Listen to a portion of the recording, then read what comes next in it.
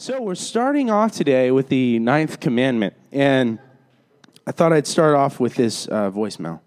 This is Officer from Internal Revenue Services. We have been trying to reach you. This call is an official final notice call from Internal Revenue Services.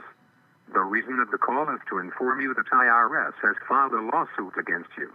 For more information, call immediately our IRS department number 2098134. Yeah, so this week I'm studying at C&T Collective, and I get this missed call from a number I don't know, and I call it back after I hear that voicemail because apparently the IRS has filed a lawsuit against me. You know how you've got to feel, because there's no due process with the IRS. Like the scariest word in the English language is audit, but lawsuit? Like I didn't even know that was a thing. And so I'm like, is somebody pranking me right now? What's going on? I go outside and I call the guy, and a gentleman with a really strong foreign accent picks up the phone. And I'm not trying to make fun when I say the foreign accent. I just want you to get the full effect. He said, hello, this is Officer. Wait, I have it. I have the note. Because I took notes of this. It was Officer David West with Internal Revenue Service. Is this James Larson? He sounded exactly like Kobayashi from The Usual Suspects. And I was like, yeah, this is James Larson. Sir, we have gone over your records, and you owe a lot of money to the IRS.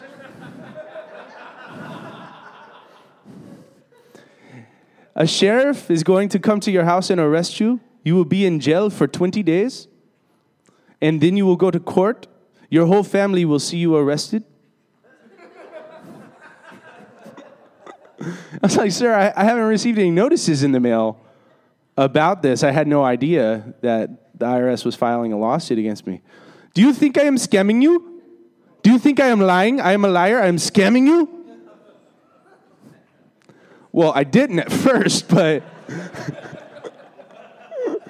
long story short, he wanted $2,500 to mail to a certain address. And once I mailed that in and they received payment, they would send an IRS agent to my doorstep to explain everything to me, because I apparently was in the dark. But the moment I told him, I said, what's your badge number? He gave me a badge number for Daniel West. And I said, cool, I have to call back because, so I'm going to call the IRS and give them this badge number. And all of a sudden it was click, just totally dead on the other line. Yeah, so that's how my week went. Yeah, the ninth commandment, do not lie. Do not lie. Deception is so prevalent in our society, and it destroys our own integrity.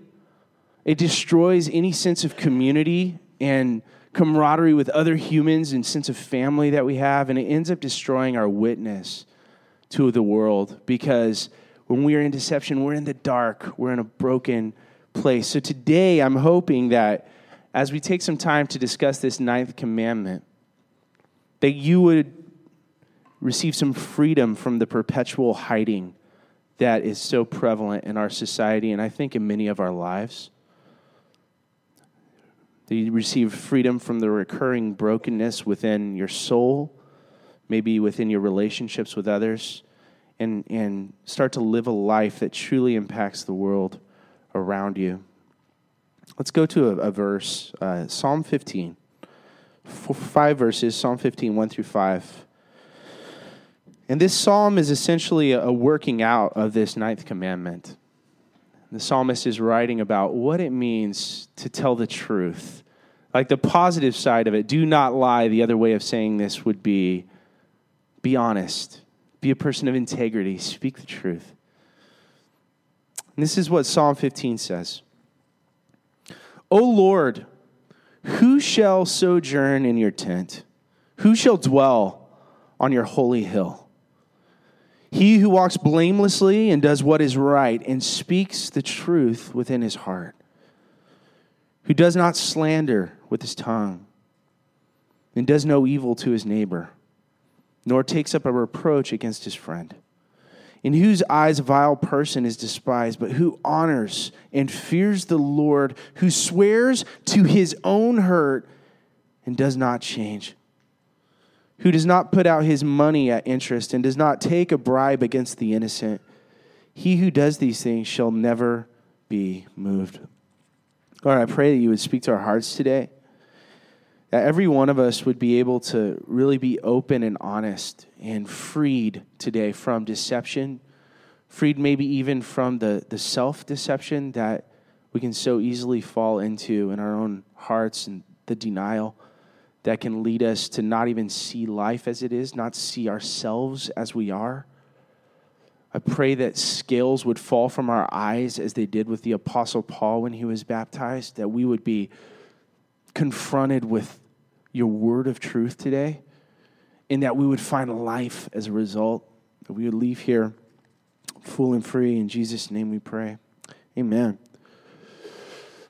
So I remember early days of our first church plant, we were in downtown in the nightclub talking about Lent. We were getting ready to embark on Lent. And so at the end of the gathering, we were talking about, so what's everybody giving up for Lent? And somebody was like, I'm giving up TV for Lent. I'm not going to do entertainment. Somebody else was like, I'm doing the Daniel fast. No meat for me. I'm just going grains and veggies and nuts and fruits. And then somebody else was like, I'm giving up lying. And it was like, huh? And everybody was like, wait, what? You should probably just do that. In general, it doesn't take Lent to give up lying. And I remember just feeling super self-righteous at first. And then something happened where I realized over the next week, it really worked on me. Man, I lie a lot more than I thought I did. And we all in society lie a lot more than I think we care to admit. Because essentially we're against lying, right? But secretly, I think covertly, we're kind of for it whenever we can use it for our own benefit. And the thing that happened that opened my eyes to it was this movie called Liar Liar. And it's a profound view into the human soul. And like specifically, I remember the scene where Jim Carrey, his son has wished that his dad would just not be able to lie for one day. That was his birthday wish. You guys remember the movie? And he comes walking into the office, and that kind of rotund guy greets him, and he goes, "Hey, Fletcher." And he says, "What's up, Fletcher?" And he goes, "Your cholesterol, fatty." Remember that? And you're like, oh, man. And then he keeps walking, and another guy's like, "Hey, Fletcher." And he goes, "You're not important enough to remember." And he just keeps walking, and you're like, dude, that is cold. That is hardcore. And I know, for me, I was really judgmental of Jim Carrey at the time. And then I started to realize, because I was like, I don't have those thoughts. I don't think those thoughts about people, ever. And then, but if we're honest, how many of us, if we had that wish placed on us, would say things that would maybe hurt other people? You know what I'm talking about? When somebody like calls you and they're like, "Hey man, I'm busy this weekend, I need to move. I need somebody's help to move." And you're like, dude, I wish you'd called me a week ago and let me know, because this weekend I'm so slammed. I would love to help you move. I really would, but I can't. Anybody? Is that just me? I'm the only jerk who does that?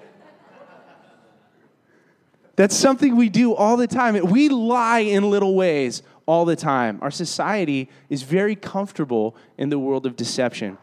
Pamela Meyer is she's an author, and she's an authority in the world of deception and truth-telling and lie spotting. And she says this, she says, "Lying is prevalent in our society because we are used to lying and being lied to. Lying is a cooperative act. Think about it. A lie has no power in itself. Its power shows up as you choose to believe it." Right? And many lies aren't really meant to be malicious. They're white lies, Do these pants make me look fat? No, dear.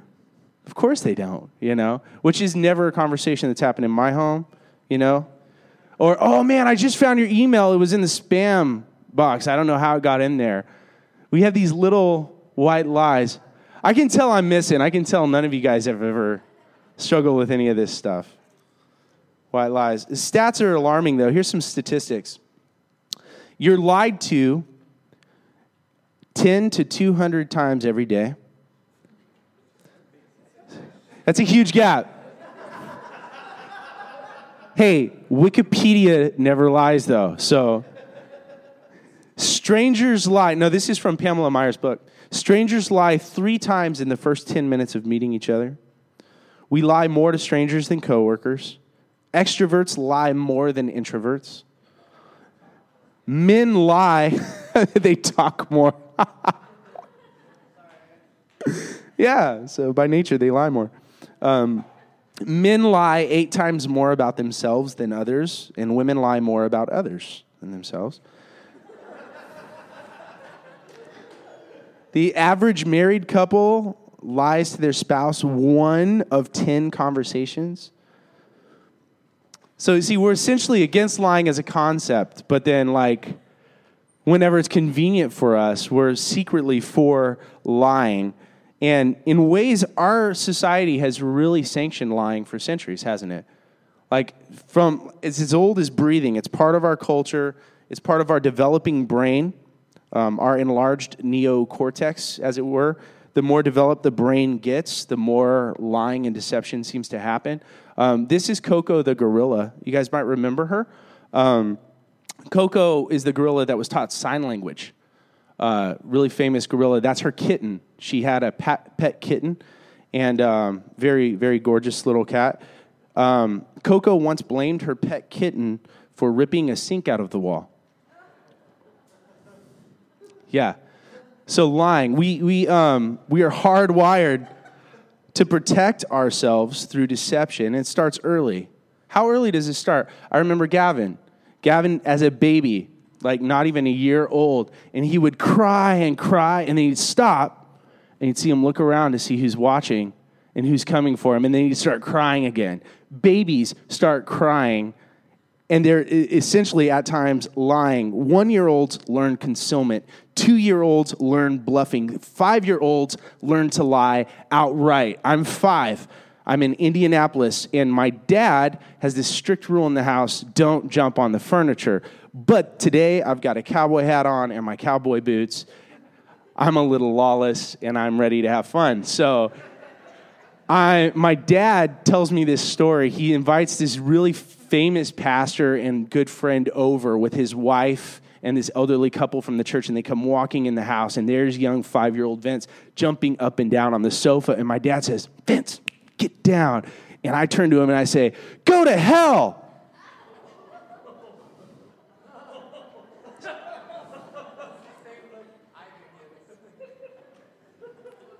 True story. So here's what my dad says happens next. As he turns red, grabs me, starts to take me upstairs to my room to have a very stern, loving talk with his son, which may or may not have included a leather belt. As he's taking me upstairs, I said, "Dad, what? What did I say?" I said, "Go to jail." I said, "Go to jail." Yeah. Yeah. By college, we lie to our parents in 1 out of every 5 conversations on average. In the workforce, when we enter the world, we are just cluttered with spam, fake digital friends, partisan media, world-class Ponzi schemes, and identity thefts. And then you get, the guys that get paid to lie to us with our own tax money called politicians. It's a deception epidemic, isn't it? Just think about the last couple of years. Last year, here's a stat for you, $997 billion spent in corporate fraud. Almost $1 trillion in corporate fraud. So you start to think about things like Enron, or here's a name, Madoff. Or you think of the mortgage crisis. Or you start to think about our safety and spies and double agents and, again, politicians. And you start to think about this world that we live in. It's pretty freaky, isn't it? We live in a what one author calls a post-truth society. There's a con man, his name was Henry Overlander, and the British authorities said that he could have undermined the entire banking system of the Western world, yet you really won't find much about him. This is the only picture that anybody's ever seen of him. He was interviewed once, and this is what he said. He said, "I've got one rule. Everyone is willing to give you something for whatever it is that they're hungry for." That's the crux of it, isn't it? Because we're all hungry for something. If you don't want to be deceived, if you don't want to be a willing participant, you have to know what it is that you're hungry for. I think we all wish we were better at something. We wish we were better husbands or wives or parents. We wish that we had more money. We wish we had more success. We wish we were more liked, better looking, more admired, more secured, more powerful. Whatever it is that you wish for, that's your deception point. That's essentially what sets you up. Whatever your deception point is, lying is an attempt to bridge that gap, to connect your fantasies, your wishes about who we wish we were, who we wish we could be, and what we are really like. So we fill in those gaps with lies. That's why we lie. And that reminds me of a story in the Bible, Adam and Eve. Of course, Adam and Eve have life, don't they? In the garden, they're created to have life. They have literally the tree of life that they get to freely eat of every day. I wonder what that tasted like, the fruit of life. It's curious. It tasted like chicken. Kiala says that. They have life, but they're not satisfied with it, are they?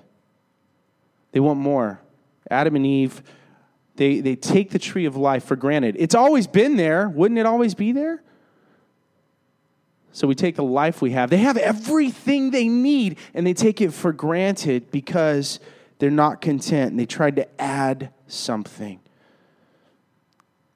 I want the life I have, the wholeness, the happiness, the truth that God's given me, and something else. And the serpent comes. We know the story. Oldest story in the book. And what's the serpent do? He lies to them. He calls them on their phone and he says, "Listen, Eve, meet me at the tree. I want to talk to you about something." And in that moment, I want you to think about this. When you look around you at the world around you today, everything that you don't like about the world around you, if you don't like the way that people are starving, if you don't like the poverty, if you don't like the deception, if you don't like the brokenness, guess where it all started? It all started with a lie. Everything started because we believed a lie. They believed the lie that there was more out there somehow than having everything, so they take their life for granted, and they chased a lie. And what did they discover? Did they gain anything? No, they didn't gain anything, and they lost the only thing they lost life. They lost everything. So what did they do as a result?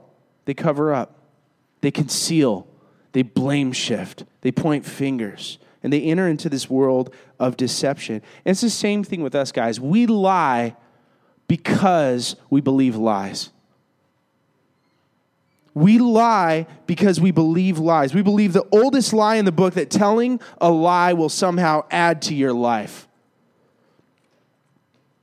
So let me ask you a question, and let's dialogue about this for a second.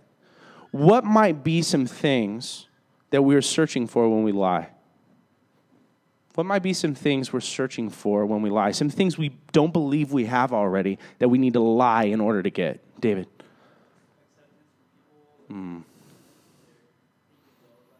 Yeah, we want people to think well of us. We want acceptance and approval and relational harmony and that type of stuff. Yeah, definitely.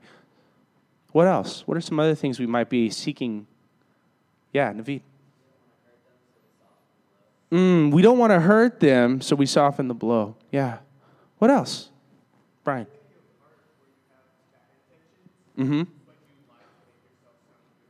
Yeah. Yeah, so you're really broken and you see yourself, but you don't want other people to see that, so you project a false image of yourself out there into the world. Yeah. Marco. You think nobody's going to see it. Yeah. It's so true. What are some other reasons we lie? What are some things we're looking for when we lie? Erica. Comfort. Yeah. A life that we wish we had, that we don't feel like we're provided for enough. We don't feel comfortable enough as we are, so we're looking for comfort, and we have to lie in order to get it. Yeah. Anything else? I'm sorry? Control. Yeah. I want to be in control, master of my fate. Yeah. I want to be in control. I want the security that comes with feeling like I'm in the driver's seat of my life. So I'm willing to lie in order, or deceive, or enter into deception in order to get that. Yeah, what else? Preservation of our own identity, how we think we'd like to look. Great. Yeah, anything else? Freedom. Lie to get freedom. Absolutely. Yeah. Man. And that could be comfort, like freedom in comfort, freedom in control, freedom in a lot of things. That's great. Anything else? Fear of letting them down, right? And oftentimes it's kind of folded back on us, isn't it? Because it seems like really, really loving for them in the process. Like I want them to not be let down, but ultimately it's that we don't want them to think we let them down, right? So it comes back to us. Yeah.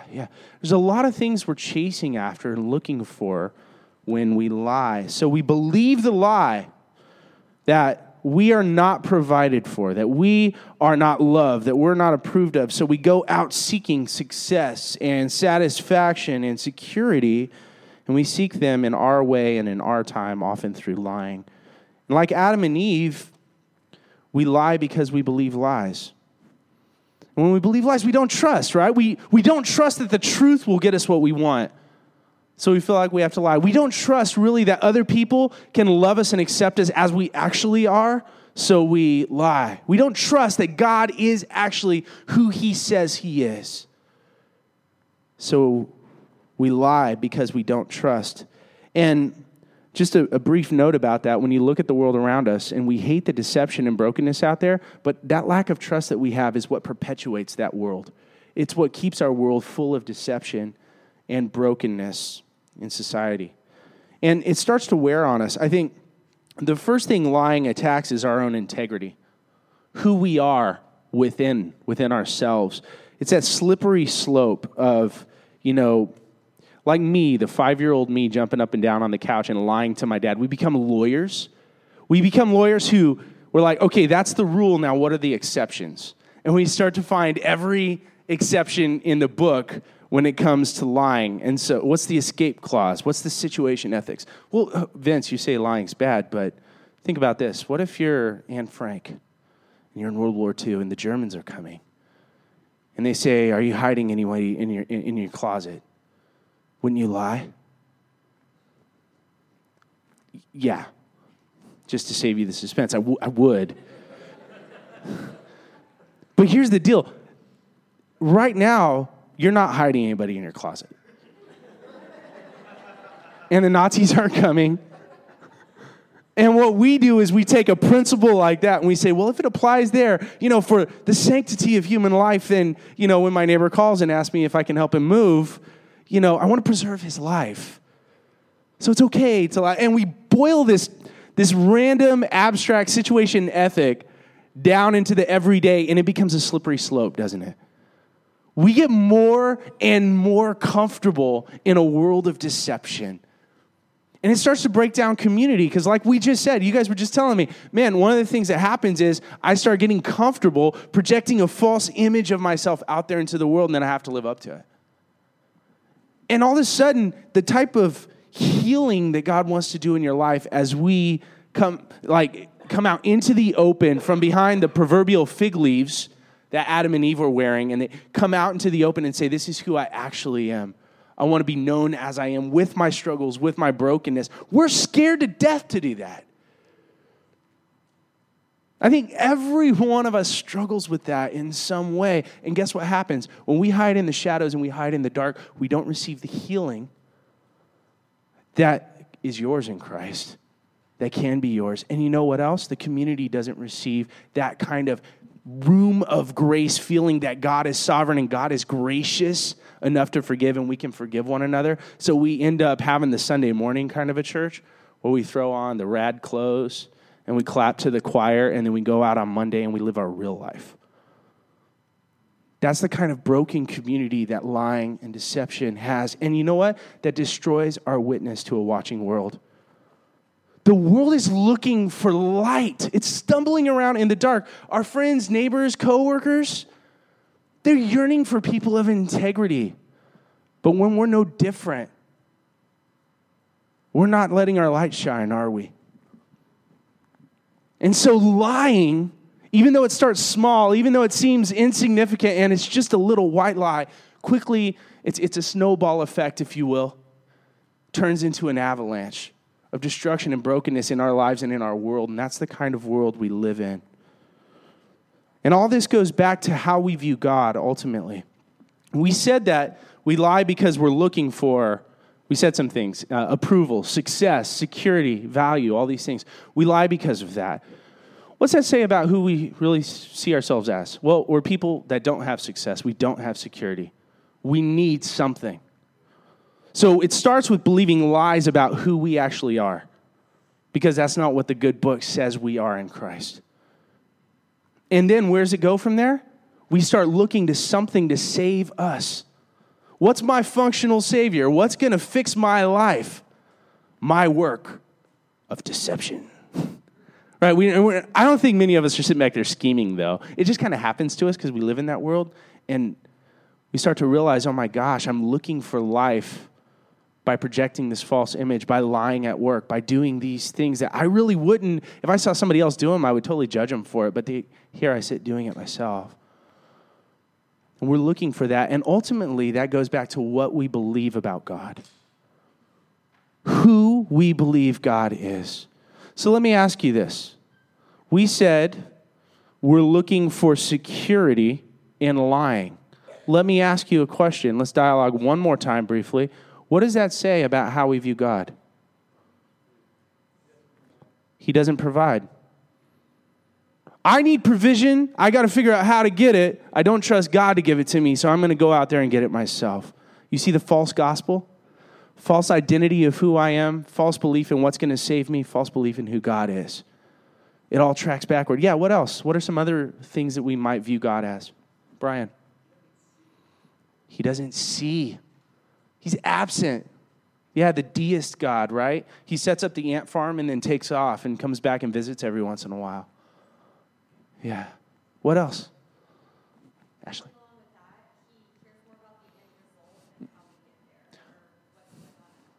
Yeah, he cares more about the end result than how we get there. So he's willing to just put us through hell and beat us up, but he doesn't actually care about us in the process. He only cares about the end result. And the truth is, we do know that God cares more about our ultimate well-being than he does our momentary well-being, but that doesn't mean he doesn't care about our well-being. It doesn't mean he's not weeping with us through the process of life as we struggle, right? God cares. God sees. God provides. Let's look at a couple scriptures. Yeah. We don't feel like we can be honest with God. We don't feel like we can be upset. You read the Psalms and you see psalmists getting frustrated with God even, don't they? But then they always pull it back around to worship. You see Job struggling with how he views God, but then he catches himself. And it always comes back around to worship and seeing God as he actually is. Yeah, but we don't feel like God is gracious enough to let us be honest with him. We're scared. He's a tyrant. He's Zeus up there with lightning bolts ready to strike, right? It's funny. This is nothing to do with the sermon, but this week I was talking to somebody, and he was like, hey, man, I couldn't come to your church on Sunday. God strike me dead or light the place on fire. Where do we get that idea?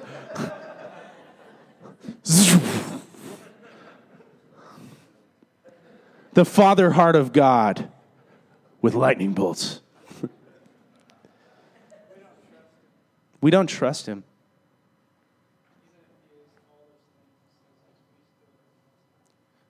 And that's the key. That's the key, because we can know that God says all this stuff about himself, but we can still believe the lie that he's not what he says he is because we don't trust his heart. Adam and Eve knew what God said. But then the serpent comes and says, hey, has God really said? The serpent comes and twists the truth. Listen to this. And actually, I'm going to flip these scriptures, Matt. James 1:16 through 18. Listen to this description. Do not be deceived, my beloved brothers. Every good gift is from above, coming down from the Father of lights. God is a provider. He's a dad. That's what this is saying. He's relational. He cares. Coming down from the Father of lights, with whom there is no variation or shadow due to change.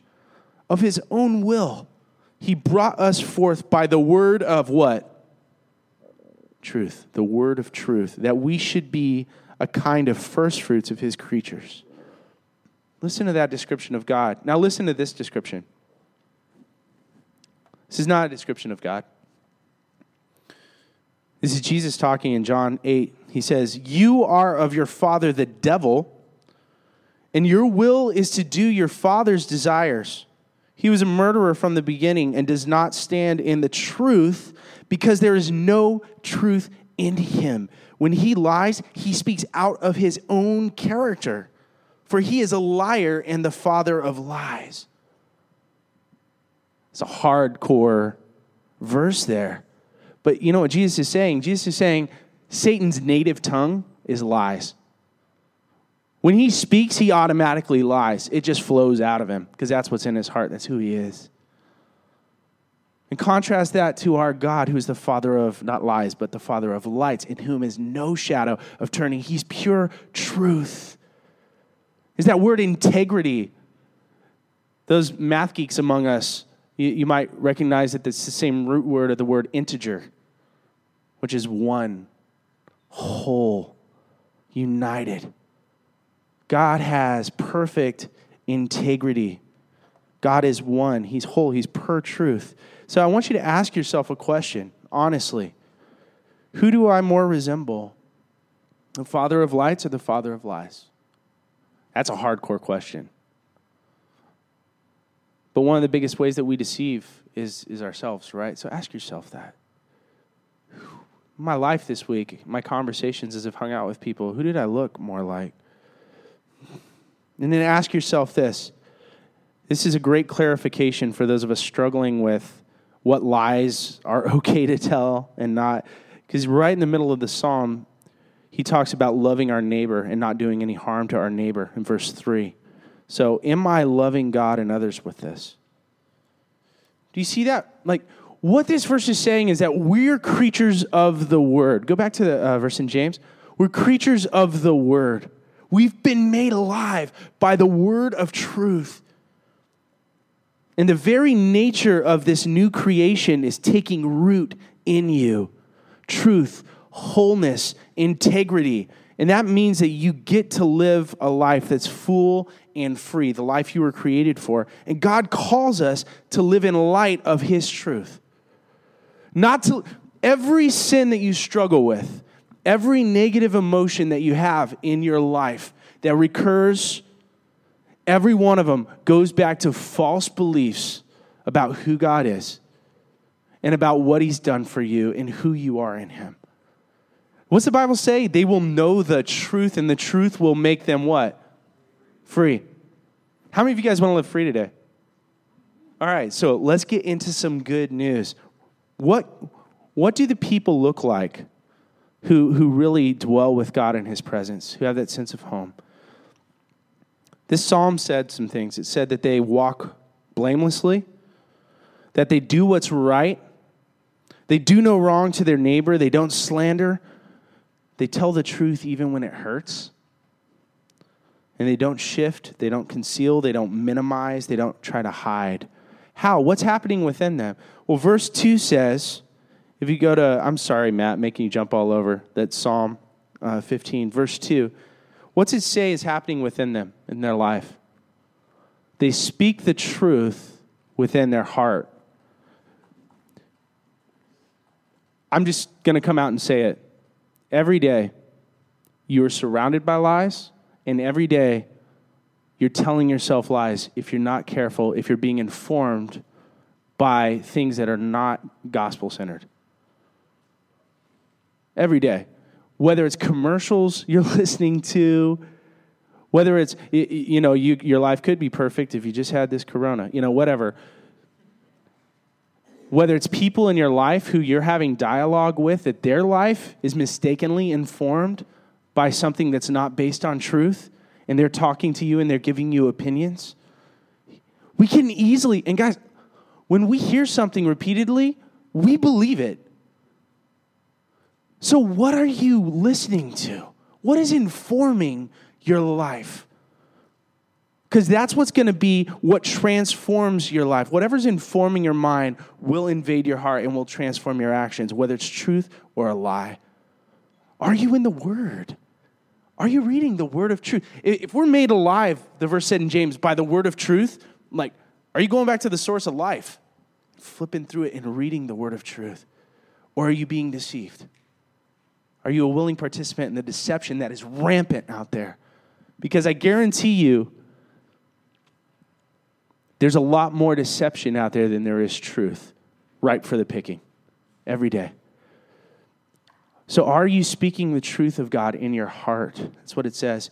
And it says also in verse 4 that they honor and fear the Lord. So what happens as a result with these people who do not lie? They don't get caught up in deceit. They speak the truth in their heart. They honor and fear the Lord. What happens? They dwell in the house of God.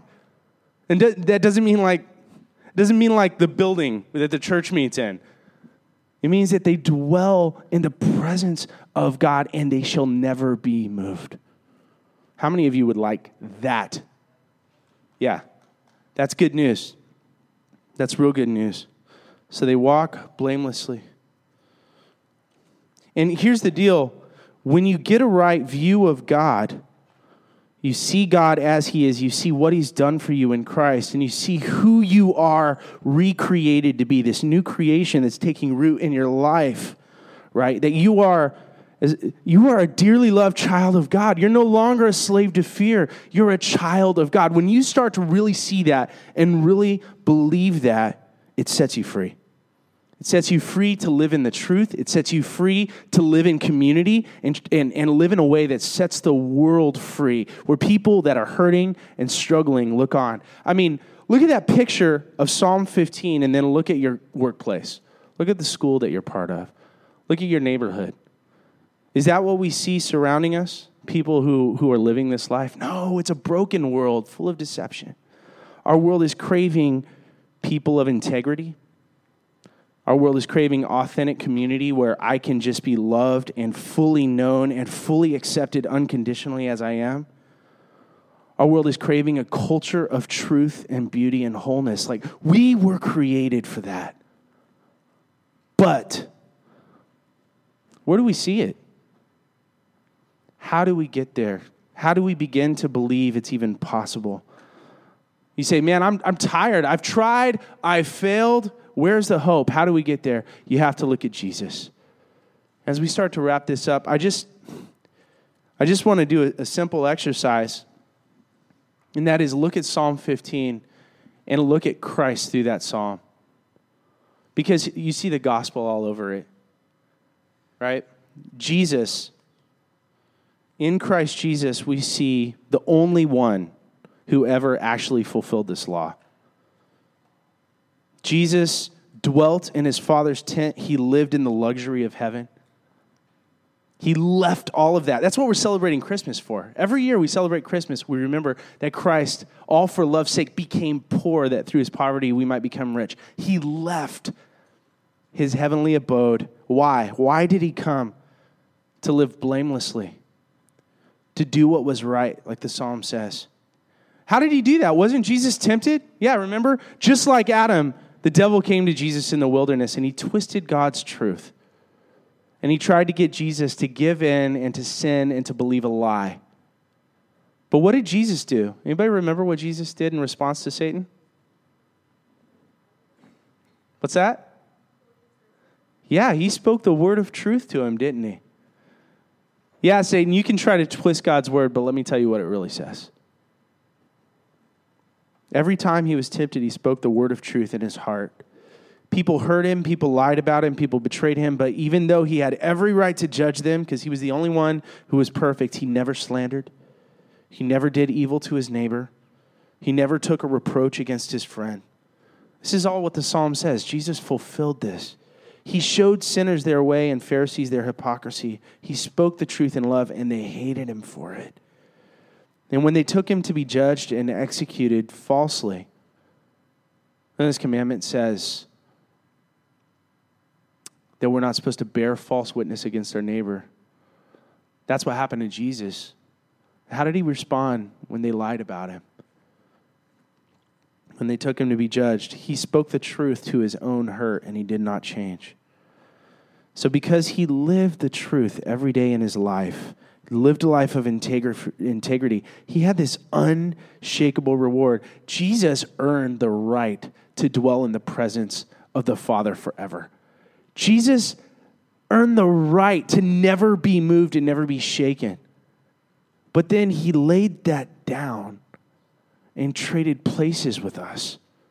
And the gospel is that Jesus went to the cross and took on every broken lie you've ever told, every moment of deceit that you've ever participated in, the things you look back in your past and you're ashamed of and you don't want people to know, the false images of yourself that you project out there, the lies that you've believed that have led to death in your life and brokenness and addictions and hurt. He took the weight of all of that on the cross, and he died in your place so that you could have freedom. The gospel is that everything that Jesus had is now yours. So the success you're looking for that leads you to lie, you have it because of the gospel. You're fully loved and accepted. You're a child of God. You're no longer a slave to fear. The comfort that you're looking for, the satisfaction, you have that in the gospel. It's yours now, and it will be yours fully one day. You don't need to chase after satisfaction through, addictions, whether it's chemical addictions or porn or anything that would lead you down a life of brokenness. You're free from that. The gospel set you free because you have everything that was Christ's. It is yours now. You don't need to lie. You don't need to believe lies. And on top of that, it doesn't stop there. The cool thing is, he said, it's better that I leave because what? I will send my Holy Spirit. The very same Spirit that empowered Jesus for his earthly ministry, that empowered him to live a life over sin, to never lie, to believe the truth. The Holy Spirit that leads us and guides us into all truth is living in you if you're a believer. You are filled with the very power of God to overcome. So today, we get to take an honest assessment of our life and really look and say, man, I'm sick of the lies. I'm sick of being fake. I'm sick of seeking life in a world of deception. I want to find a full and free wholeness within my life, a deep, life-giving community that's authentic and real, where I can just be me, where I can be known as I am without the masks. And I want to see the world transformed and drawn to our God of truth. It's yours today. That's the gospel. It's good news. You're free. So I'm going to pray and we're going to take communion. And we get an opportunity to practice this. This isn't in my notes, but I was just thinking about the fact that Adam and Eve, when they sinned, they hid and they covered up. You know what helped them get out from behind the fig leaves? God came. And God told them the truth in love. But then what does he do? He slays an animal and covers them with the skin of the sacrificed animal.